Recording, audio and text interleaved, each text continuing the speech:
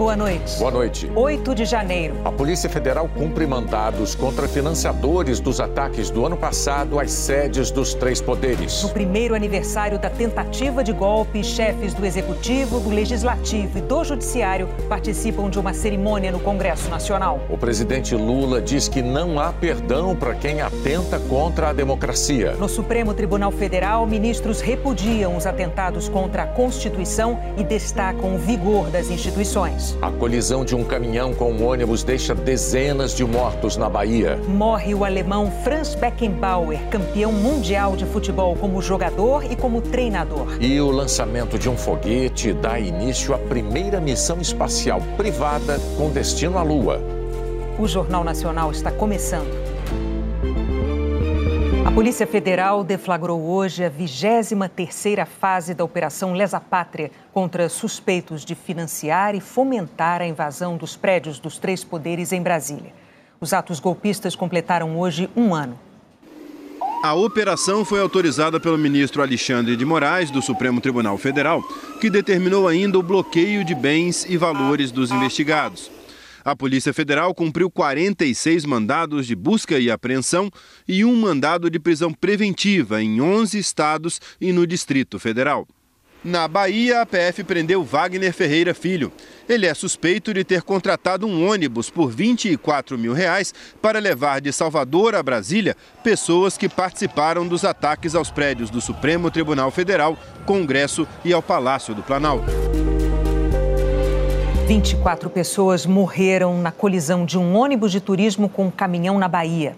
O acidente aconteceu na BR-324, em São José do Jacuípe. Segundo os socorristas, o ônibus de turismo e o caminhão, carregado de frutas, bateram de frente. 21 passageiros do ônibus e 3 pessoas que estavam no caminhão morreram.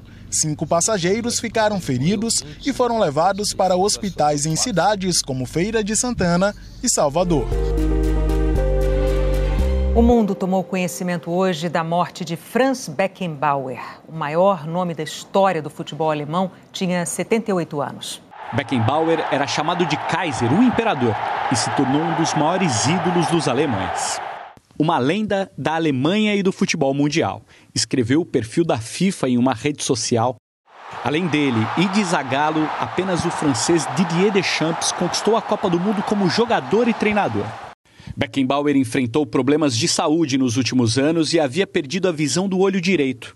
Na tarde desta segunda-feira, a família informou que ele faleceu ontem pacificamente enquanto dormia. O Mercado Livre chegando no Big Brother Brasil 2024.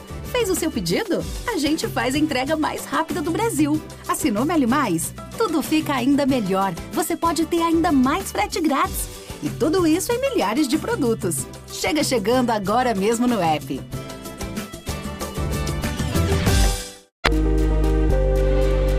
Um consórcio do setor privado lançou hoje a primeira espaçonave americana rumo à Lua depois de mais de 50 anos. Programas espaciais do governo americano têm focado em outras missões, como mandar robôs para Marte.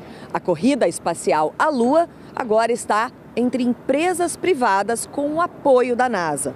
Na missão de hoje, a NASA mandou 5 instrumentos para ajudar a analisar o solo lunar. A ideia é usar a Lua nas próximas décadas como plataforma de lançamento para mandar homens e mulheres para Marte.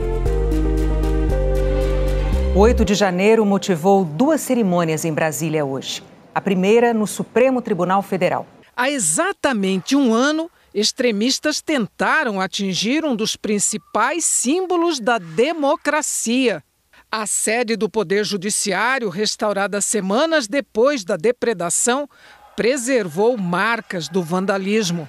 Os ministros ressaltaram que a reação imediata do Supremo Tribunal Federal foi fundamental para demonstrar a força das instituições na defesa da democracia e estabelecer que, apesar dos ataques violentos, a democracia seguiu inabalável. Na sequência, Barroso convidou os presentes a assistirem a um vídeo sobre a ação dos golpistas. Todos os integrantes da corte deram depoimentos. Eles afirmaram que a data não pode ser esquecida, que a democracia no Brasil está consolidada e que as instituições não irão tolerar novos episódios como esse. Em seguida, o presidente do Supremo falou. Ele dividiu o discurso em 3 partes: a destruição, a reconstrução e a pacificação. Barroso relembrou o momento em que viu o plenário destruído. Criticou duramente os vândalos, a quem chamou de aprendizes de terroristas, e disse que não é esse o Brasil que queremos. No Congresso, a cerimônia reuniu presidentes dos 3 poderes. Nos discursos, autoridades dos 3 poderes rememoraram as reações imediatas da sociedade contra os atos golpistas e reafirmaram o compromisso com a defesa intransigente da democracia.